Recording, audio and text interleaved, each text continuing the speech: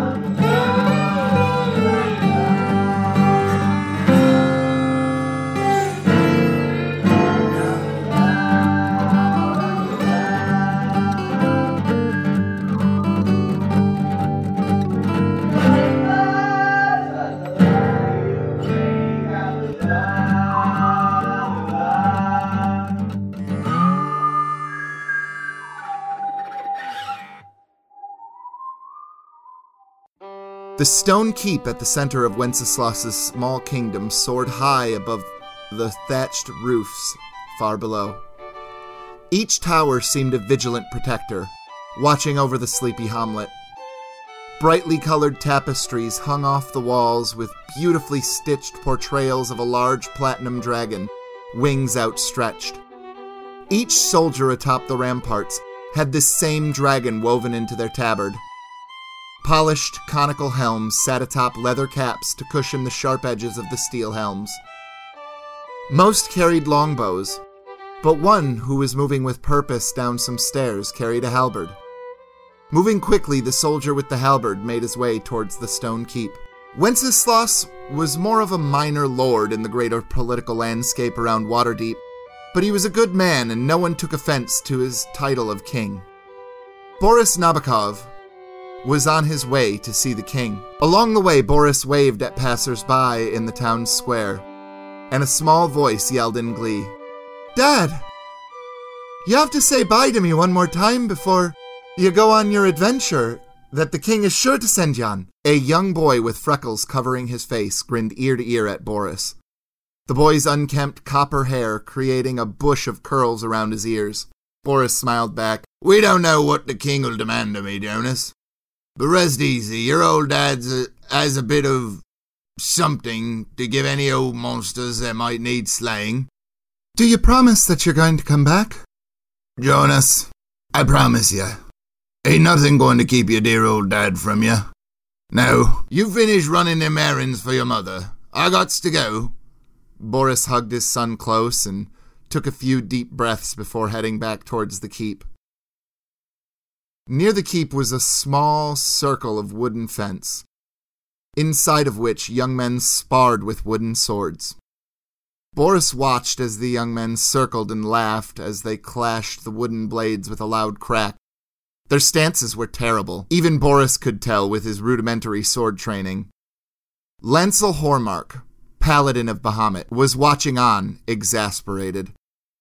When he caught eyes with Boris, the Great Knight waved Boris over. "They need a lot of work, but they show great promise," Lancel remarked as Boris came to rest at his side. "Aye, but I think there's a bit less seriousness in your lessons than Ufa's. He'd crack me on the knuckles any time I gripped me sword loose, and kick me feet out when me stance was bad. Give me a damn halberd because I couldn't get the damn footwork Down for a longsword? But there is something to be said for tough love. Ho! Tough love. You're a hell of a warrior, Mr. Nabokov. And you have Uther to thank for that. Just like young Ernest Ballantyne will have me to thank, or I guess abhor. Lancel motioned to a blond squire about 14. He was tall, broad of shoulder, and he was all limbs, but with hard work he would make a formidable opponent. The sword looked clumsy in his hands, but Lancel would fix that. The great knight was a master at arms. Lancel gave a short glance back to Boris, and then to the young men fighting again. You sure you don't want to teach them a good what for? Sir Lancel asked wryly. I appreciate it, Sir Lancel, but I was summoned by His Majesty, so I gotta go. The square jaw of the knight nodded curtly. Oh, bollocks, Boris! It won't take but a few minutes for you to put these suckling babes for a nap, Sir Lancel said loudly enough for the boys to both hear it. The only way that I'm going to sleep is if you keep reminiscing like old maids, Ernest quipped meekly. He was trying to endear himself to the men, but was still very nervous it would be taken the wrong way. Boris, however, smiled and let out a small chuckle. With purpose, he strode to the weapons rack, removing a long quarterstaff. There would not be a counterweight at the tip like he was used to, but the overall principle was the same. The soldier carefully raised each armored leg over the fence as he mentally prepared himself to take it easy on the lads. All right, boys. Let's see what Lancel's been learning you. Boris took up a defensive position, with either end of his quarterstaff poised to strike whichever boy would attack first. The squires stared at each other for a beat before Boris egged them on once again. Well, come on, you tip babies!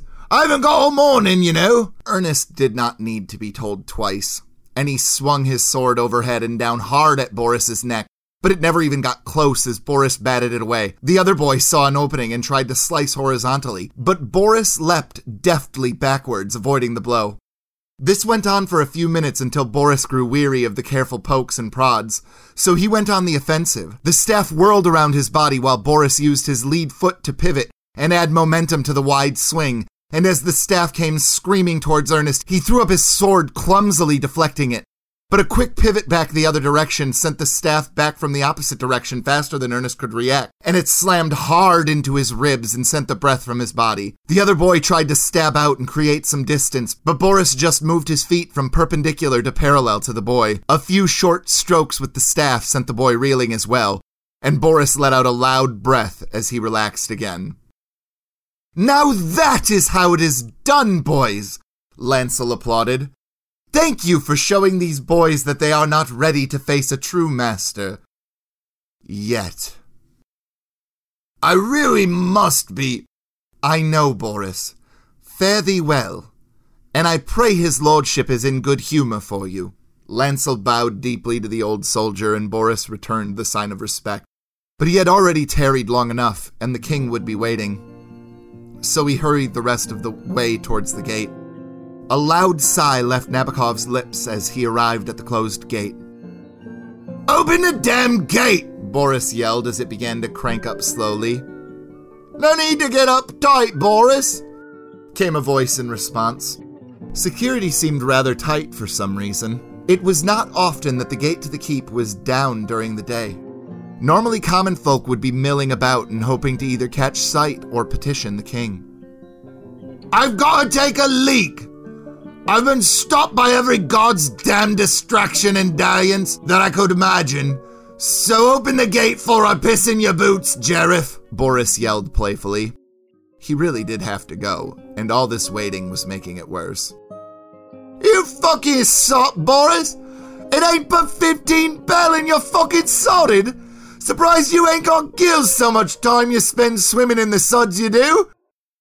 Your mother loves me when I got a bit of whiskey in me, Boris tried to retort sheepishly, but he knew Jareth was better with his words, and would undoubtedly win this duel.